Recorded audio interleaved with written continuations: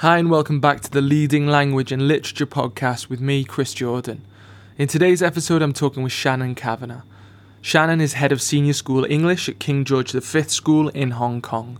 In the episode, we discuss one of the best texts that she's recently read, studied or taught, an introduction to her career to date and current position at KG5, the recent review of diversity and inclusion at the school, how planning is organised within the department and school as a whole, the specific challenges KG5 students face in English and how the department combats this, the extent to which technology plays a part in delivering the curriculum at KG5, Shannon and the department's approach to marking and what the school's expectation is with frequency, turnaround time and nature of feedback, and lastly, recommendations for resources that English teachers may find useful. If you haven't already, subscribe via Spotify, Apple or wherever you get your podcasts from if you'd like to be made more aware of educational chat like this and when it becomes available. Alternatively, you can follow me on Twitter by searching for @ChrisJordanHK. Thanks again to Shannon for discussing life at KG5 with me and for the variety of recommendations she makes around pedagogy and literature, respectively.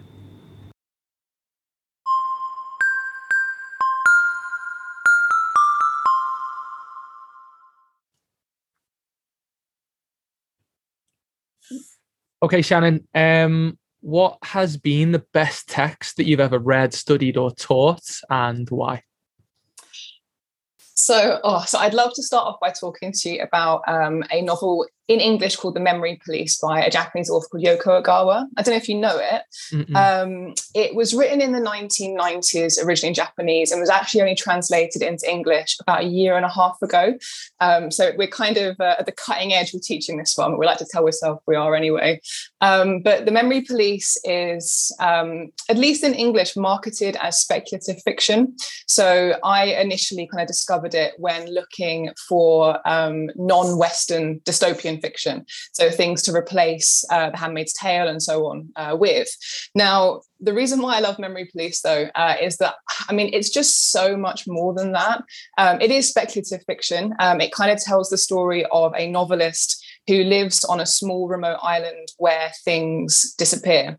And by disappear, I mean, you know, nouns disappear, birds disappear, flowers disappear, and the inhabitants of the island kind of live through and process those disappearances with no explanation really of why they're going, where they're going, or what it means for something to disappear, which, yes, has things in common with dystopian and speculative fiction that we're more familiar with. But I think what's really amazing about it actually is that it's not just speculative fiction. I think it allows the reader and allows students to kind of explore ideas around loss and mourning and family and what it means to really remember things and what it means to really remember family identities and cultural heritage and all of those kinds of things as well. It's also so beautifully written. I think when I first read it, there's a moment at the beginning when the roses disappear, and I won't spoil it for anyone that might go on to read it, but it is beautiful prose in kind of processing what it means for something to just sort of stop existing. So I think it's an incredible text to teach as well, because Ogawa, and of course the translator as well, kind of uses this very sort of increasingly hollow language to try and explore what happens when the language that we initially had to express something disappears. So from a kind of linguistic point of view, it's really interesting.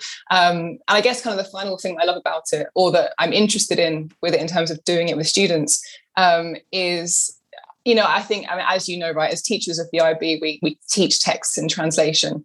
And what's really interesting about it actually is that for a text that's so much about language and expression and writing, the way that the text is transformed into an English text is really interesting too, because it's marketed, of course, as The Memory Police in English, but the literal translation of its title is Secret Crystallization, which is completely different.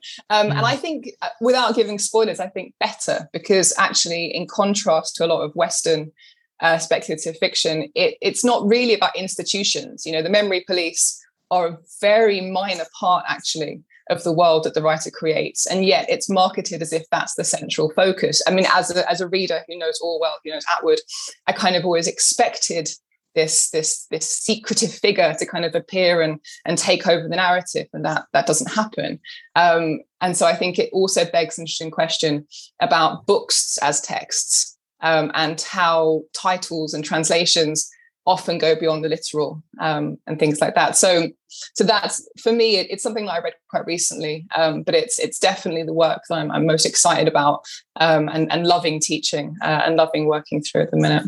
That sounds really interesting, actually. Yeah, I'll have to if it, like these kind of books, or like any authors or writers that we name, I will try and endeavor to write it down in like the link section below when I put the episode out. But yeah, that sounds great. Currently you're at King George V School in Hong Kong. Can you just give us an introduction to your career to date and how you ended up as head of department there? Sure. So I started my career about a decade ago in London, which is also where I come from.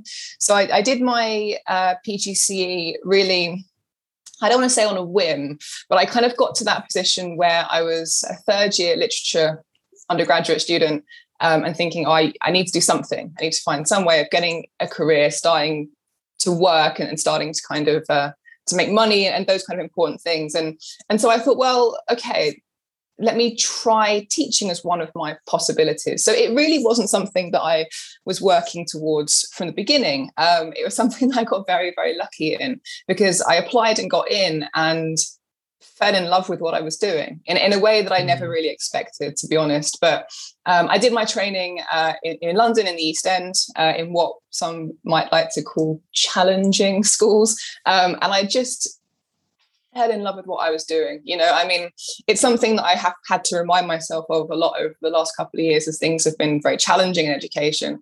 But that we get to do a job where we get to, see young people go through so much, and encourage them to do that through literature, through storytelling and so on is such an incredible privilege. So that's where I started out.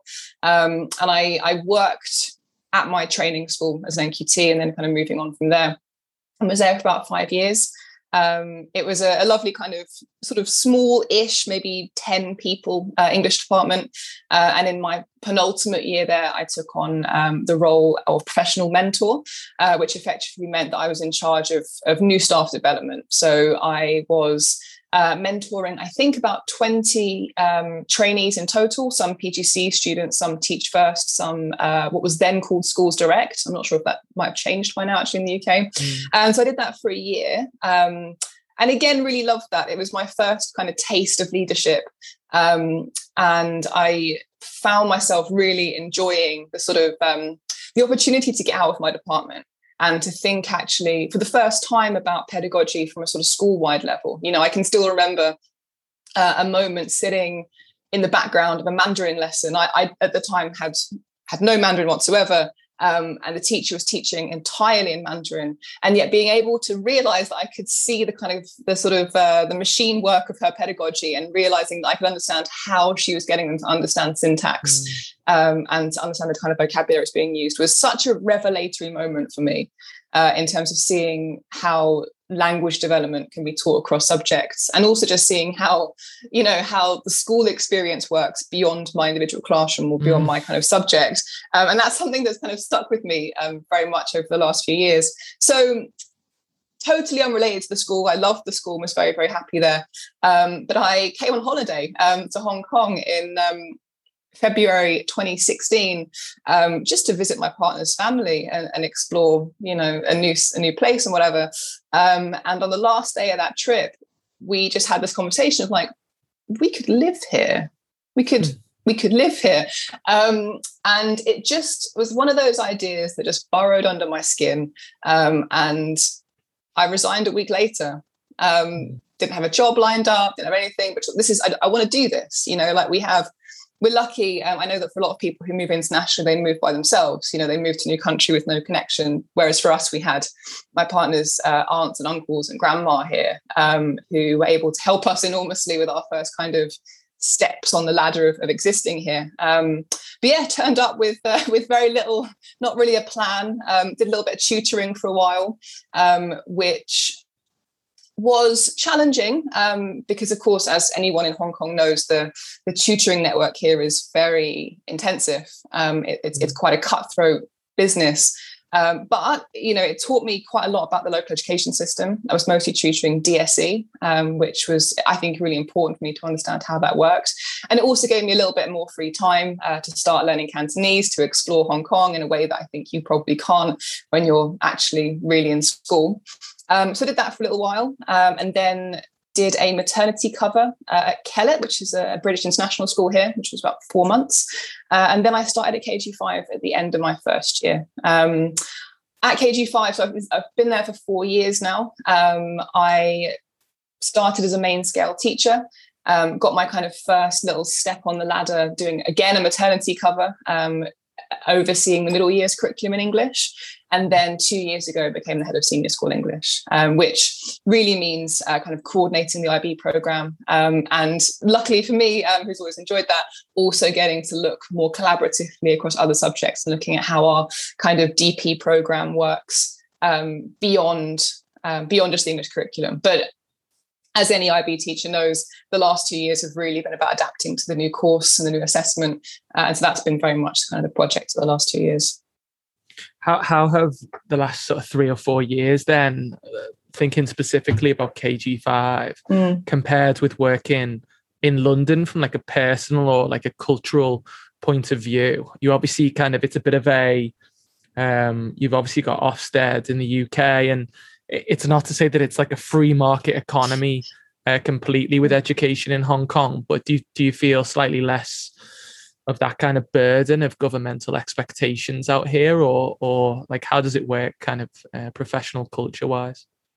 It's a really interesting question, actually, because it's something that I struggled with when I first moved out here. Is that, I had come from a school that in my first year was rated a 3, which was once called satisfactory and then became requires improvement. So it was a school that was not failing, but on the cusp of that. And then by the time I left, we were officially a good school, so a kind of a 2 on the Ofsted rating. And it's definitely not the case that in the UK that everything we were doing was about Ofsted and about kind of meeting those expectations, but it was this kind of ever-present spectre in the corner of our peripheral vision, waiting for the next inspection, waiting for the next kind of opportunity for assessment. And of course, it's also the case in the UK that teachers are graded, or they were when I was there, on a yearly or termly, sometimes more than termly basis. So coming from that into a system that didn't really have the same level of school inspection, or even the same kind of culture of sort of formalized graded observation,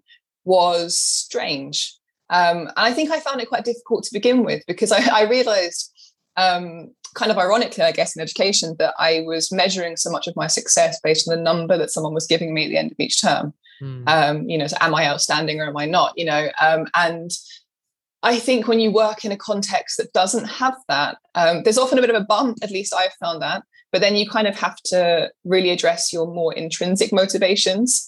We still have those external factors like exam results. And in a context like Hong Kong, where education, I think, is a bit more competitive than I was used to in the UK, where exam results are much more important in kind of community perceptions of how good the school is, and how good the teaching is and so on. I think that still exists. But in terms of the day-to-day, the week-to-week, for how you measure your kind of, your status in the school or your status in the organisation, it comes much more down to how you kind of envision yourself and how it kind of gives you the opportunity to measure what success actually should look like in an English classroom or any other classroom. And I think that's something as well, that while, in a year and a half of school closures, observation has been a challenge, I think from a leadership point of view as well, there's been opportunity to really think, okay, well, what does great English teaching look like?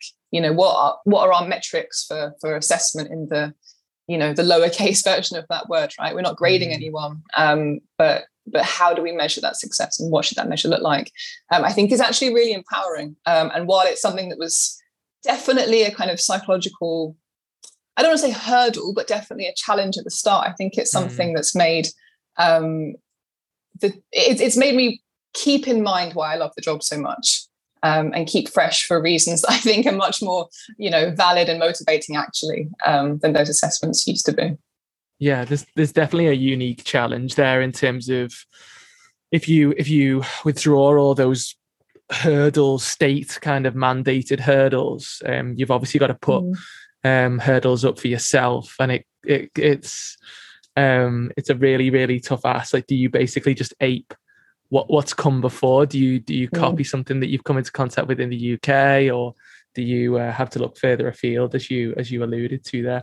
I know another thing that KG5's been looking into recently is sort of diversity and inclusion matters at a school-wide level and within individual subject areas. What can you tell me about how that's translated into English, or just observations that you've made of the school more broadly? Oh, this is a great question. So to give you some context, about a year ago, KG5 received some feedback from some graduating students criticising the school for its inclusivity in various different ways. Some of it was curriculum, some of it was more pastoral, and of course also really inviting the school to reckon with its colonial heritage as well. The fact is that KG5 is a very old, originally British school that's now part of the English Schools Foundation, that is an IB school, but that still very much has a lot of the kind of aesthetics, I guess, of Hong Kong's kind of colonial legacy. It's an English medium school, and I think from kind of school culture perspective, it's certainly perceived still as being a bit of a relic of times now gone. And that was a difficult moment, I think, in the school's history. We were coming to the end of 2 terms of online learning because of COVID. And it was a moment of pause that, the letter that was written that brought those criticisms came out 2 days, I think, before the end of the school year, when everyone's very happy. And suddenly there was this moment of reckoning, of going, well, actually, these things that exist. And I think it kind of brought this process of real soul searching across the community, and a real kind of nervousness, actually, I think, for a lot of people of, well, how does our school leadership respond to that? What's the right thing to do? What's the easy thing to do? And what's the thing that will be done? And so when we came back after summer, our head teacher kind of put out an invitation to staff who were interested, willing to be involved in looking initially at that letter, breaking it down a little bit, trying to understand where it had come from, how not valid, but kind of what the actual kind of concrete version of those kind of emotional points were, and to look for data and look for ways to move forward. And I got involved in that from the beginning. And initially, I think it was a team of about 30 teachers. KG5 has 100 or so a decent proportion. And so the year that followed has been, probably for that for the reason of that kind of diversity and inclusion work, absolutely the best thing that's happened in my whole career. And I didn't see that coming. I was very nervous going into it because I agreed with a lot of what was in the letter. I think that we have work to do, and we had work to do. And I was nervous that, as all organizations that face criticism, there is always a possibility of going, yes, thank you for your feedback, moving on. But that's not what happened. And so we're now at a point, 12 months down the line, where we have a team of 20 odd teachers, we have a team of 20 odd students, we have alumni who are involved, current parents who are involved, non-teaching staff, and a number of critical friends, so people who work for diversity and inclusion based organizations in Hong Kong who come in to offer insight as well. And we're doing the work, and I think we're at a point now where we've kind of broken the process down into curriculum, obviously, but also kind of pastoral celebration, staff training, parent training, student training, language, policy, and really trying to look at this not as an opportunity for a quick fix that looks good, but to really think about what it takes to change the culture of an organization. How do you reckon with an organization's colonial heritage? How do you reckon with an education system that still prizes Western-based texts, and which still, employs predominantly teachers who have been trained in Western organizations? And I think what's been really inspiring for me, actually, is that from looking at my leadership in the school, we've never really shied away from how difficult those questions are, and that this isn't something we're going to solve in a year or in 2 years, but actually something that just needs to be a new part of our school culture. So in terms of kind of concrete things, really, from the point of view of curriculum and, of course, English more specifically, so I'm in the curriculum group in addition to the kind of the school-wide steering committee. And so we've taken quite a lot of this year to just find out what exists. So we've done a lot of work with our student community, with our alumni and parents, getting a sense of their perception of our curriculum, and of course with staff and subject leaders more specifically, to try and understand where we are right now, where the areas perhaps of weakness are, and also what students would think of as being a curriculum that was genuinely inclusive and diverse. And for us, I think what's really important is that it doesn't become something tokenistic. It's like, well, we've ticked the box. We've now got one Hong Kong writer. We've now got one LGBTQ writer. Therefore, we are diverse and we can carry on teaching Dickens or something. But it's about really looking at increasing teacher subject knowledge. I think is really important, making sure that people are not forced to go out of their way and learn something brand new, but rather are given the opportunity and the time and the money sometimes to go away and learn about new canons of literature, or to learn about new writers who are coming up, or new artists and so on. And so that's been really important, is that because it takes time. Most of our teachers are very, very experienced, very highly qualified, who have studied Western greats for many, many, many years. And you can't get that kind of subject knowledge overnight. So it's really been about changing the way that we work and changing the way that we think in terms of staff development and so on. It also, though, I think at the same time is about reformulating the way we think about the canon, because as all of us with degrees in literature know, for students who predominantly want to study overseas, want to go to the UK, the US, Canada, they do need to know something of the canon. A literature degree would expect that of them. And so something else kind of in tandem with diversifying is also thinking about how we look at our canonical texts in new and more creative or more critical ways. That it's absolutely valid to look at, I don't know, I've got a copy of Frankenstein in front of me here, to look at Frankenstein, to look at Shakespeare, but to consider as well why we have a canon. What does it mean for a text to belong to a canon? What does it mean for a text to be considered classic? What is the value, the function of kind of classically significant art? And I think we're working now as well. So when we teach those classical texts, of bringing that conversation in, and sometimes that's about looking at queer theory readings of Shakespeare, and sometimes that's about, metagaming and thinking, well, actually, why is this text in the curriculum? Why have I brought this to you? What is the value of exploring this? And so I guess we're kind of trying to look at it, yes, from the point of view of text selection and staff knowledge and development, but also from the point of view of cultures, of pedagogy, and thinking more explicitly, more openly about, and being more open with our students as well about why we've chosen particular texts. If we've put this in the curriculum, whether it's IB or NYP or anywhere in the sort of 7 years that they're with us, why is this here? What is the value we think we bring to it? And inviting them to bring those connections in as well. So there's a kind of long-term cultural shift, I think, that's happening too. And I think that's going to take a long time. But I think what's been really lovely is just seeing, those rules in motion and having those conversations. And of course, also just seeing the goodwill, that to take something that was a very negative moment, I think, in our last school year and turn it into something that's leading to real concrete changes in our school policy. At every level, not just in terms of our curriculum, and also to see students taking leadership roles and being willing to kind of come on that, I don't want to say journey, but kind of to come on that journey with us and think about how, we as a community change our school, that it isn't just top down, I think is really important too.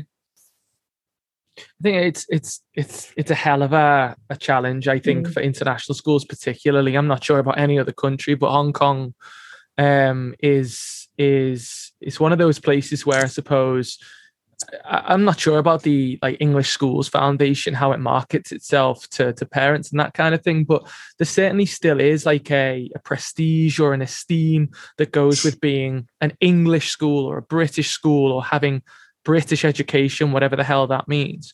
And I think you're almost doing a balancing act between saying that we offer that level of education or that style of education at the same time as also wanting to preserve the IB's philosophy of kind of global mindedness and all this kind of thing. But even beyond that, if you've got students who come from 50, 60, 70, 80, however many different kind of cultural backgrounds or countries, there tends to be like a reversion in many schools to like a homogeneity of culture. Like you don't want to be, as with any high school student, you might not necessarily want to stand out.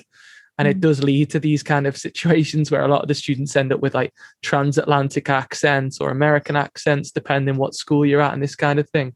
So it's a hell of a balancing act, I think, for principals or head teachers and staff to try and change that culture. So it's a very it's quite an admirable thing and it was big news as well, just for context. I mean, obviously you were at more or less, the epicenter of it, but I remember going to a restaurant or a bar or something last year or the year before, whenever it happened, and having conversations about it. It was in like the South China Morning Post, and it was a big talking point. But the irony was, I was surrounded by other British people, and we didn't really know what to make of it, because we are not the sort of demographic which were kind of concerned about the culture of the school in question. So in terms of just moving on, so staying like within the school and how it's organized and that kind of thing, you spoke a little bit before, Shannon, about the fact that as head of department, you're constantly reaching out to other departments or this kind of thing in terms of building the curriculum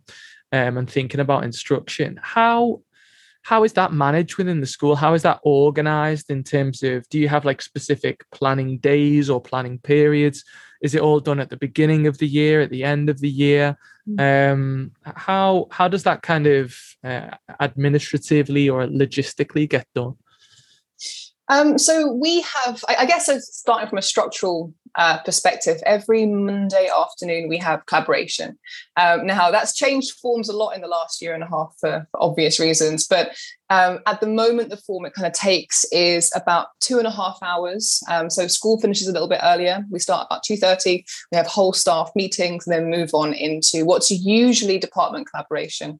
And so time to work on schemes of work or standardization or moderation and so on. But it's designed flexibly. So a team who are working, say, on diversity and inclusion or on language development or whatever it might be, TOK and so on, will also have space within that framework to meet, to get together, to do planning or to have the meetings that they need. So that's the main kind of structural thing that we have. And then beyond that, we also have, I think like all schools or most schools have designated CPD days as well, where some of those are the kind of more traditional external trainer opportunities, but we're moving increasingly now towards more internal events or internally planned days as well, which provide more opportunities for teachers to just kind of come together and work on what they need to work, what we work on, what we need to work on, right?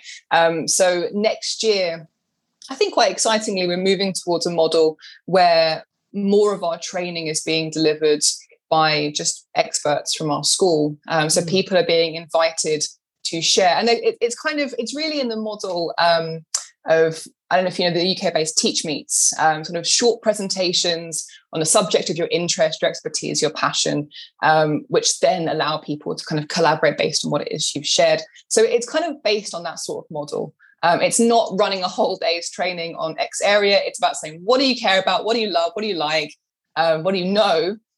Can you lead a 30 minutes, share something, and then we'll workshop through it and think about how it could be practically applied to classroom A, B, C, or D.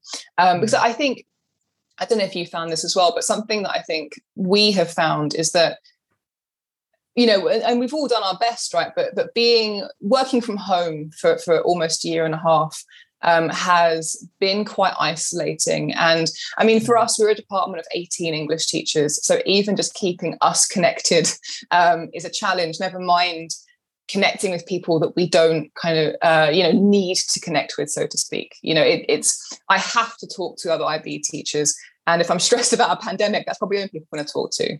But what we're starting to see now, I guess, hopefully, is the opportunity to move away from that again and move back into more kind of cross-curricular collaboration and so on. So really looking for ways that we can have workshops that are running by people in faculty A, where faculty B come along, and then we look at how those kind of lines go across those subjects as well. But I think we're in a position now, I think, where things are kind of in flux, really because we're just adapting again to more kind of timetable changes and that sort of thing, which is just an inevitability for us, for all schools now. But that's the kind of the model that we have. And yeah, I think we're kind of hopefully getting back to a point now that we're sort of fully open and hopefully staying that way, where we're also going back into kind of cultures of more informal collaboration, so which I think is maybe the most exciting thing, but we'll see. I've asked this question to quite a few heads of department, the idea that, like, what do your specific sort of students in KG5 struggle with? And it tends to be, I always get the same answers, to be honest. It doesn't really matter if I ask someone in Brussels or Hong Kong or Rome or whatever, but within KG5, it's obviously quite a mixed kind of cultural background thing in terms of like the students sort of demographic. So is there one sort of common area that you feel that they struggle with? And as a department, how do you go about combating that, if there is one? So to be honest, I think there are two things, if that's okay, that I think are kind of at the forefront for us at the minute. And the first is language development. So, I mean, most international schools in Hong Kong are kind of seeing a demographic shift at the minute as some of our students leave and other students arrive. And so while we've always been a school that's had a wide variety of students who are bi or multilingual, we're now seeing those numbers increasing to proportions that we as a school have never really experienced before. And so a huge amount of the work that we're having to do right now is about integrating pedagogy specifically for BML students and thinking about how we deliver our curriculum that is still embracing the kind of IB, NYP principles of inquiry and higher order thinking, but in a way that actually centers the development of students' language proficiency. And of course, what I'm talking about there is English proficiency, because that's our mode of instruction and our mode of assessment. But, you know, as you say, and as we alluded to before, in the conversation on diversity and inclusion, it's not just about English, that most of our students arrive with varying degrees of good English, but that's rarely their first language, or often at least not their first language. And so a part of that conversation as well is about, well, how do we then integrate Cantonese, Mandarin, Korean, Japanese, Urdu, Gujarati, and so on into the way that we teach, for us, literature, but of course how we teach across the board. And so I think that from a kind of pedagogical point of view, from the point of view of getting kids across the line in exams or getting them the qualifications they need to move on into university, it's about English language development. It's about giving them the language skills that they need to write and speak in that higher academic register in English that we know you need for the IO, for the higher level, let's say, for the exams and so on. And so that's become really, really core in the conversations that we have around how we kind of review and adapt really our NYP curriculum. We're trying to approach it from as much of a vertical kind of point of view as possible, that it's not just about, well, how do we make sure they use a discourse marker in year 13, but actually how do we integrate that kind of culture in year 7? How do we make sure that they have the meta language of talking about grammar? How do we make sure that they can, spell common words? How do we make sure they can deconstruct meaning from unfamiliar vocabulary? And so that's been really a big push for us. But of course, underneath that is the more, I guess, kind of inclusive, ideological kind of question of, well, how do we do that without negating home languages, so-called home languages, actually the language that they speak the minute they leave the gates? How do we integrate bilingualism? How do we celebrate multilingualism? Or even how do we just normalize multilingualism, never mind celebration? And so looking for ways that we can also make our curriculum support that too. So looking at our texts in multiple languages, doing more collaboration with the Chinese departments, with the MFL departments more broadly, and really thinking about how language is, this exciting, malleable thing, right? Not this kind of one line you have to jump over, but actually this this thing that interacts with the other languages around it. And so we're really trying to embrace that as we kind of move forward. The second thing for us, and I guess this is probably true for everyone too, but it's about well-being.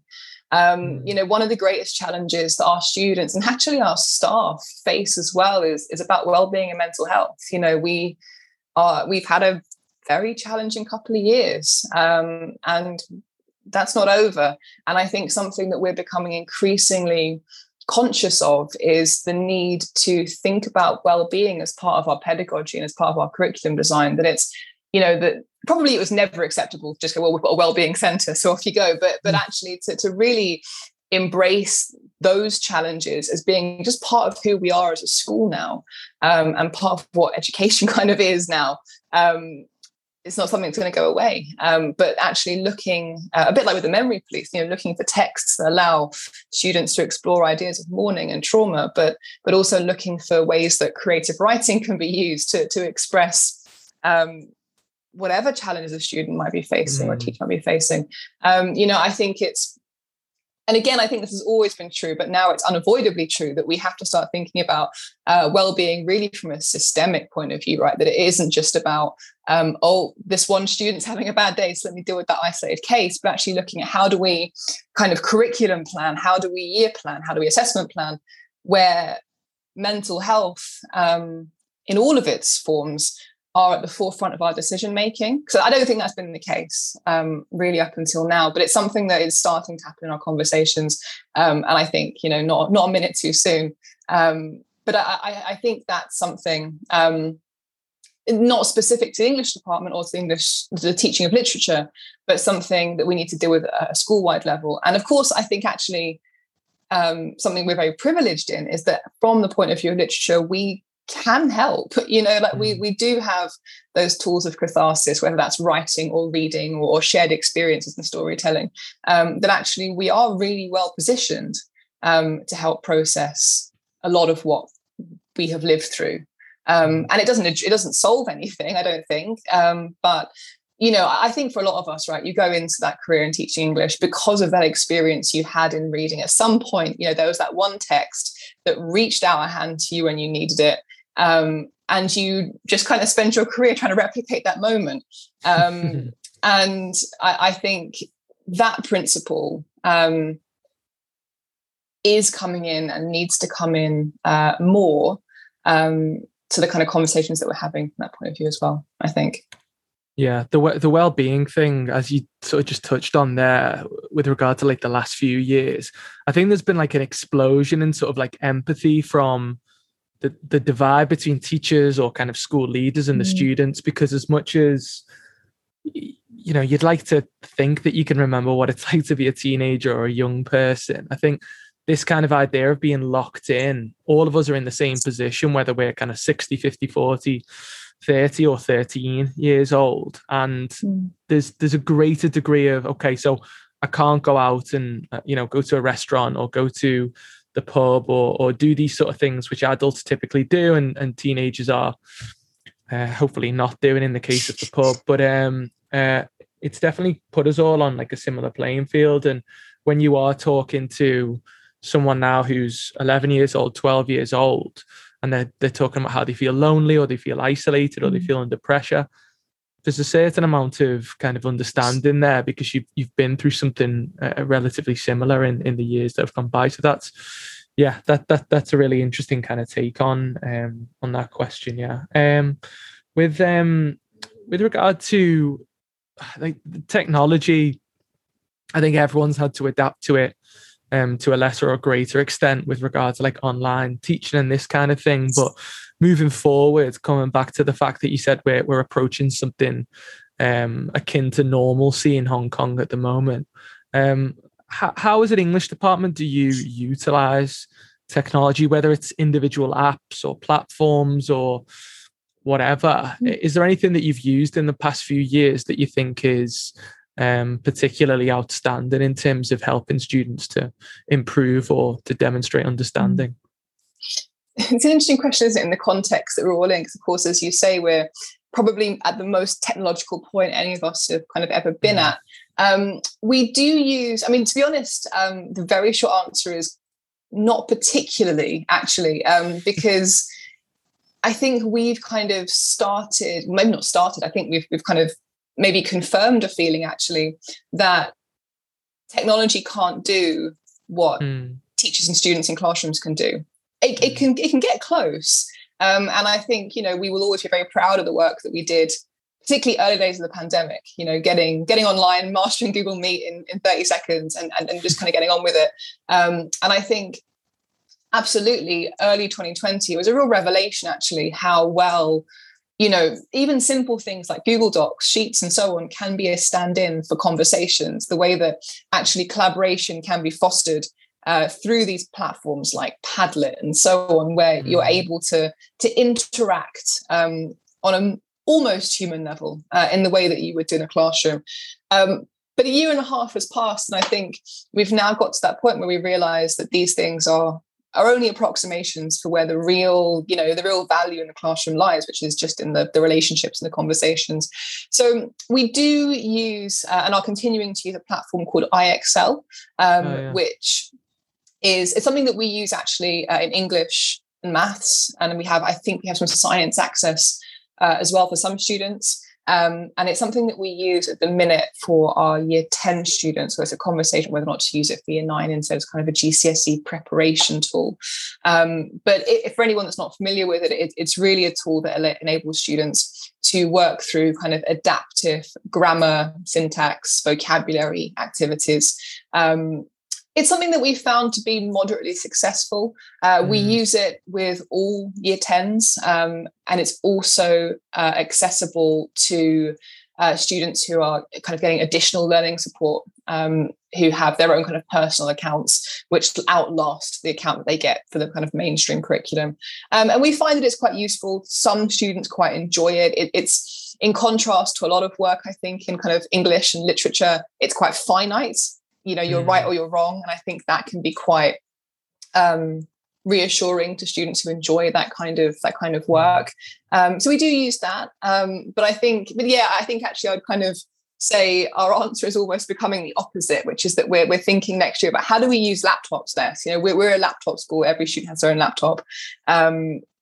But we found out, I'm not sure where we're at with this actually, but before the summer, there was a conversation that because of global shortages, we may not have our laptops for year 7s ready in August when we start. And actually, I know this isn't true for every subject, but for us, we were like, good, keep them away. Like we don't want them. We get them an exercise book and a copy of the text, and let's just talk, And so I think it's been that kind of interesting thing for me. I've always been interested in technology and how technology might be harnessed in the classroom. We've always been a bit of a sort of over-enthusiastic early adopter of Google Classroom or whatever it was, these kind of trends as they come along.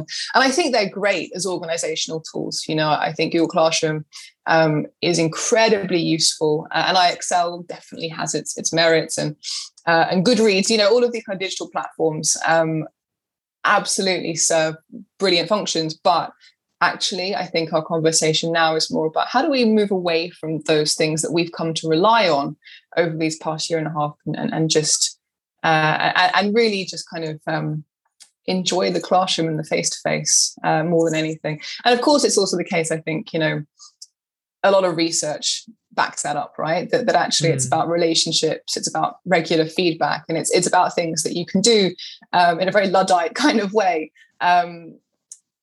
To the same kind of, or even to better kind of effect. And so I think that's kind of our kind of guiding principle at the minute as well.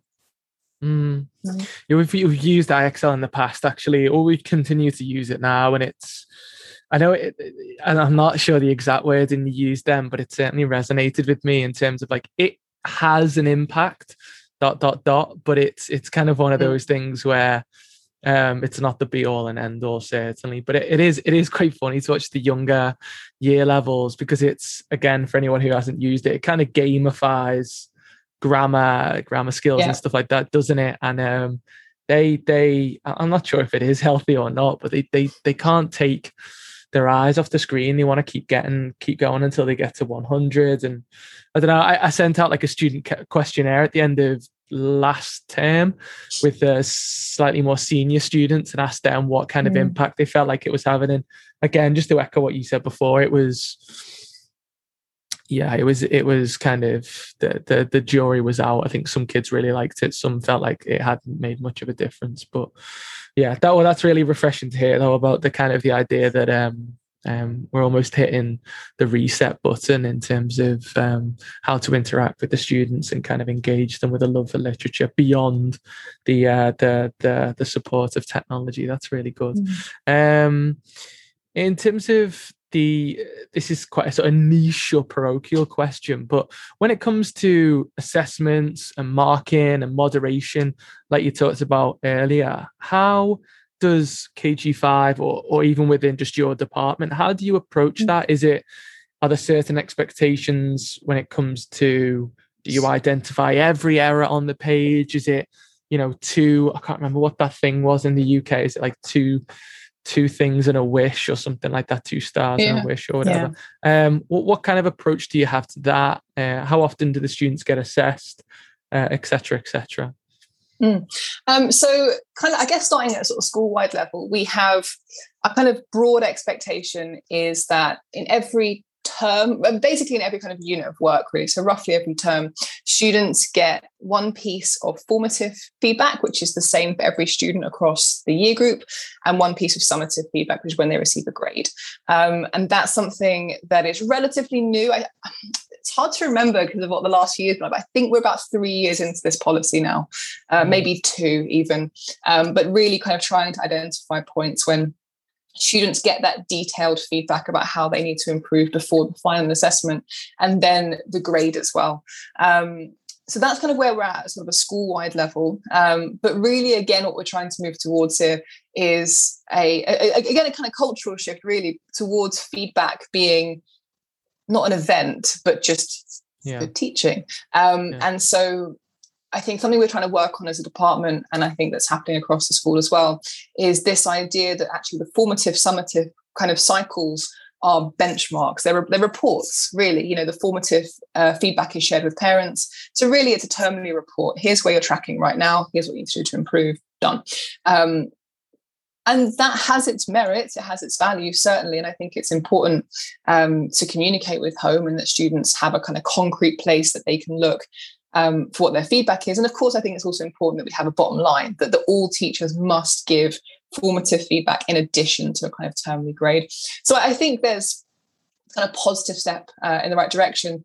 But where we're trying to get to now is that idea that actually feedback is more valuable than kind of assessment with a capital A, that it's actually about in every lesson, every kind of learning cycle or experience, whatever you want to call it, that students are getting different kinds of feedback. And something that we're kind of working on as a school is sort of changing the meta language around feedback so that students know they're getting feedback. Because I think something that we've found is that we've done, surveys and panels with students, and they say, oh, I don't get any feedback from my teachers. And they say, okay, well, list what your teacher does. And it's like, well, that's feedback, and that's feedback. But so what's the kind of, what are we getting wrong, right, in terms of making sure students know that when you have a conversation about their work, that is a type of feedback. It might not have a grade attached to it, or use the words of the marking criteria, but that's still a type of feedback, that answering questions in a quiz is generates some type of feedback, whatever it is, right?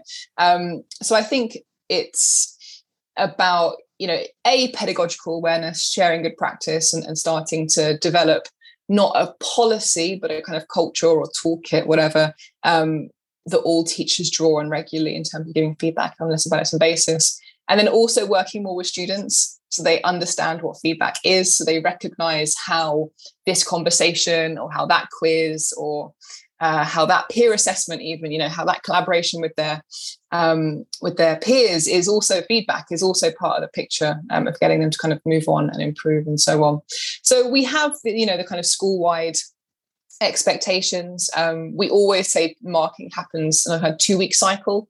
So students should always get that kind of concrete feedback within 2 weeks. Because of course, workload is a kind of perennial issue, right? And I think any kind of school-wide policy has to balance workload demands with timely feedback.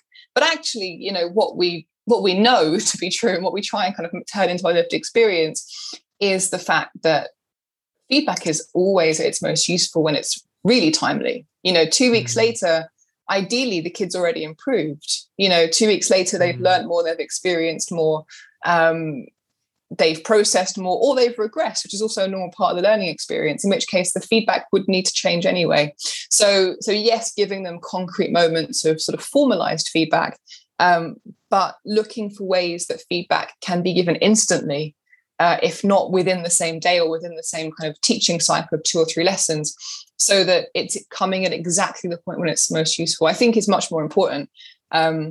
And also, again, not a workload drain in the way that, the old-fashioned sitting down to mark a collection of books or essays is. And I think there's still value in that. I was still in the UK at the moment when a lot of schools started to go to zero marking policies, which I don't think, often it just meant feedback in a different form, right? But I remember that moment in the kind of pedagogical conversation. And I think, like with so many things, it's best that when it's balanced. And we're looking really for, giving them that formal kind of high status feedback, which I think our students really appreciate and want, but also looking for ways to do it on a much more regular, almost kind of constant basis, really, so that it's most useful and has its most impact. A teacher's free to kind of do whatever they want with regard to like the depth of feedback, with regard to like pen to paper, or like or if it's online, like the amount that they kind of write for each individual student. To an extent. I mean, we have kind of an expectation that, a little bit like the old 2 stars and a wish kind of model, that all feedback identifies concretely what is being done well, and point out where that's happening. So it's not just you have used some good vocabulary. Well, what is the good vocabulary and what makes it good? So that there's a kind of concrete praise and that there's a concrete next step. Well, there's a concrete target with a next step attached to it. So again, making sure that all students, it's not just the type of feedback where you're saying, okay, now in future, use discourse markers. Well, what's a discourse marker? Making sure that they know what it is would improve their work and how to go about doing that. And then making sure that there is kind of that feedback lesson, whether it's, you call it, dirt time or whatever, that feedback lesson, where there's at least an hour in their week where they can sit down and say, well, okay, what was the target I was given? How do I need to improve it? Okay, let me actively practice this, and my teacher's on hand and they can help me, and my mate who got a different target to me can help me with this too, and so on. So that's kind of, I guess, the benchmark we set in terms of quality and quantity of feedback. But in terms of how that's delivered, in terms of what that looks like on the page, no, we don't formalize it. We have some teachers who love to write a little novel, and some teachers who love to do kind of sit down, do one-to-one tutorials with their students, particularly at IB level, and some who love to do kind of highlighting, kind of really fast color coding. And of course, also the distinction between kind of online feedback and handwritten feedback is also, I think, a personal choice. And we don't, I said legislate, that's the wrong word. We don't have a policy on what that feedback looks like, as long as the student, if asked, can tell you, where are you at right now? Where do you need to get to, and how are you going to get there? If you can have that conversation, then whether that feedback is colourful or in red or typed is not. It's not a concern. That it's quite interesting from kind of like a language teacher's point of view, the semantics of that word formative. I remember the school I'm at currently, that wasn't necessarily in their nomenclature, let's say, and we started, the British teachers started to use the word formative and summative a couple of years, like a long time ago, but years ago now. And I think it's interesting, even from just like a British to an American to a Australian, Canadian, whatever point of view, what formative comes to mean as a word within the department. But it made me laugh that I think a couple of months after we started talking about formatives at Key Stage 3 or IGCSE level, I was talking about an essay that they had to write in my Year 9 or Year 10 lesson, and one of the students turned and said, "Oh, it's not a formative, is it, sir?" I was like, how do you know? First of all, how have you heard that word? And second of all, why is it filling you with such trepidation? I think it's just, the students obviously just see it by, I think it's just an exam or an assessment or a judgment by another name, when obviously it's not intended to be. Okay, last question from me, Shannon, is there any kind of recommendations for resources that you've come across that you think English teachers would find useful if they're interested in continuing their improvement in their classroom?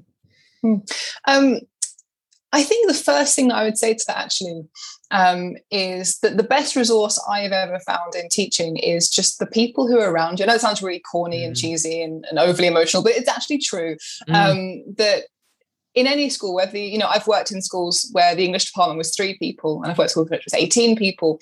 And of course, there will be ranges of subjects as well. And I think the best thing that anyone who wants to improve can do is to talk to the person they sit opposite in the staff room or in the office, and make that conversation your habit, your norm. Seek out people and ask them how they approach X, Y, and Z, or seek out people and just seek a kind of relationship, a working relationship, and look for opportunities in the future where you might be able to come together on something. I think that we often in teaching, you can get very wrapped up in your classroom, in your headspace, in the belief that external forces are the ones that will teach you what you need to know, that if the person hasn't been flown in, if they don't have a YouTube channel or something, then what can they possibly teach you? But actually, it's often the person who doesn't lead CPD. It's often the person who you just happen to bump into walking up the hill to school or something, who has the insight that you didn't realize you needed.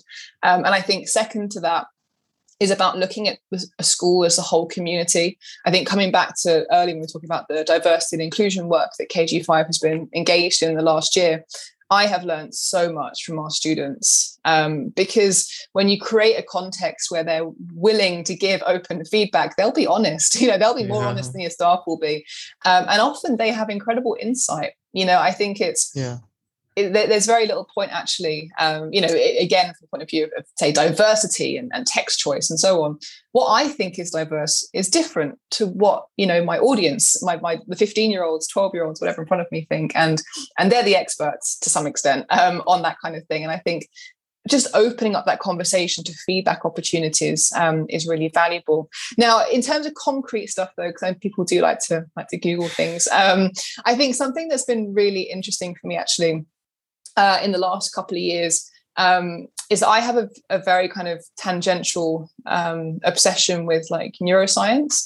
I'm really interested in kind of the neurology of learning and neuroplasticity and so on. It's something I get to talk about all the time, but it's something that I find really interesting. And as a result of that, of course, I've tried to read as widely as I can, both in terms of that in the educational context, but also beyond that. I think there's a great book that I would suggest called The Body Keeps the Score, which is about trauma and the way that trauma affects cognition. And I think anyone that works in a context where any kind of trauma is a norm in the school community, I would recommend that book to them. But I would also recommend actually I'm not sure what his channel is called actually, but I'm sure if you search for his name, there's a guy called Gerard Hovarth who does a lot of kind of 2-minute, 3-minute breakdowns of current educational research and pedagogy, particularly around kind of cognition and learning and memory and processing and so on. But they're really good. He's a great speaker, very engaging person to listen to. And I think really useful as well, because I think they're made with teachers in mind, in the sense that they're quick, they're short, they're sharp, and they're also delivered in a way that's good pedagogy. That he's not sitting there in front of a PowerPoint with 100 words on it. It's very much kind of it's very kind of conversational and informative, and I think that's been really great for me, something to kind of dip into, dip out of, and so on. The final thing that I would recommend is a UK organisation actually. Called the College of Teaching, which offers basically just access, once you're a member, offers access to huge directories of research in addition to research digests. And I think that's something, it's almost like a JSTOR, but purely for pedagogy, purely for educational research. And they also send you a magazine every quarter. So if you don't always think about logging in and looking for things you want to find out, someone will bring it to your house so you can just kind of have a look at what they've got. And I think that was also really valuable for me actually, in a kind of reinvigorating way. So I think, like I did my teacher training, I did my master's degree. I did those first few years of teaching. We were very engaged with the wider educational context. And then you get set in your ways, you get your habits, you get distracted by the mundaneness of school sometimes. And actually joining that reinvigorated my interest in research and in the wider community. And again, in that kind of cross-school, cross-country, kind of opportunities for sharing. So I think there's a lot out there, and those would be the things I'd recommend if people do want to Google. But I do genuinely think, that the best people, the people I've learned the most from this year are not YouTubers or people on Twitter, but it's the PGC student who was with us this year. It's the students that I was sitting next to in the university crew. And those are the people that have really made my year.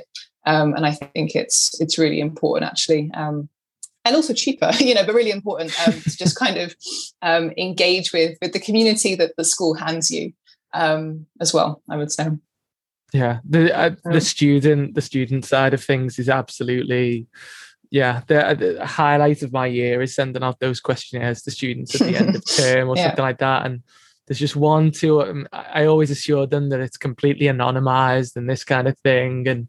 And there's one or two comments in there that always kind of make me laugh in a very kind of self-conscious way. I never tire of kind of reading them to my wife and sort of saying, oh, clearly this person has absolutely no faith in my teaching quality whatsoever. So, okay. Oh, they're fantastic ideas. Thank you very much. I'll be sure to put some links in and check them out myself. So the only thing that remains for me to say, Shan, thank you very much for giving up, although it's quite a rainy day in Hong Kong, giving up your time in the summer holidays to chat with me today. Thank you very much. Oh, thank you for having me. It's been really good. It's been really interesting to talk. Thanks so much. Yeah, thank you. Okay, best of luck with the upcoming academic year. Thank you.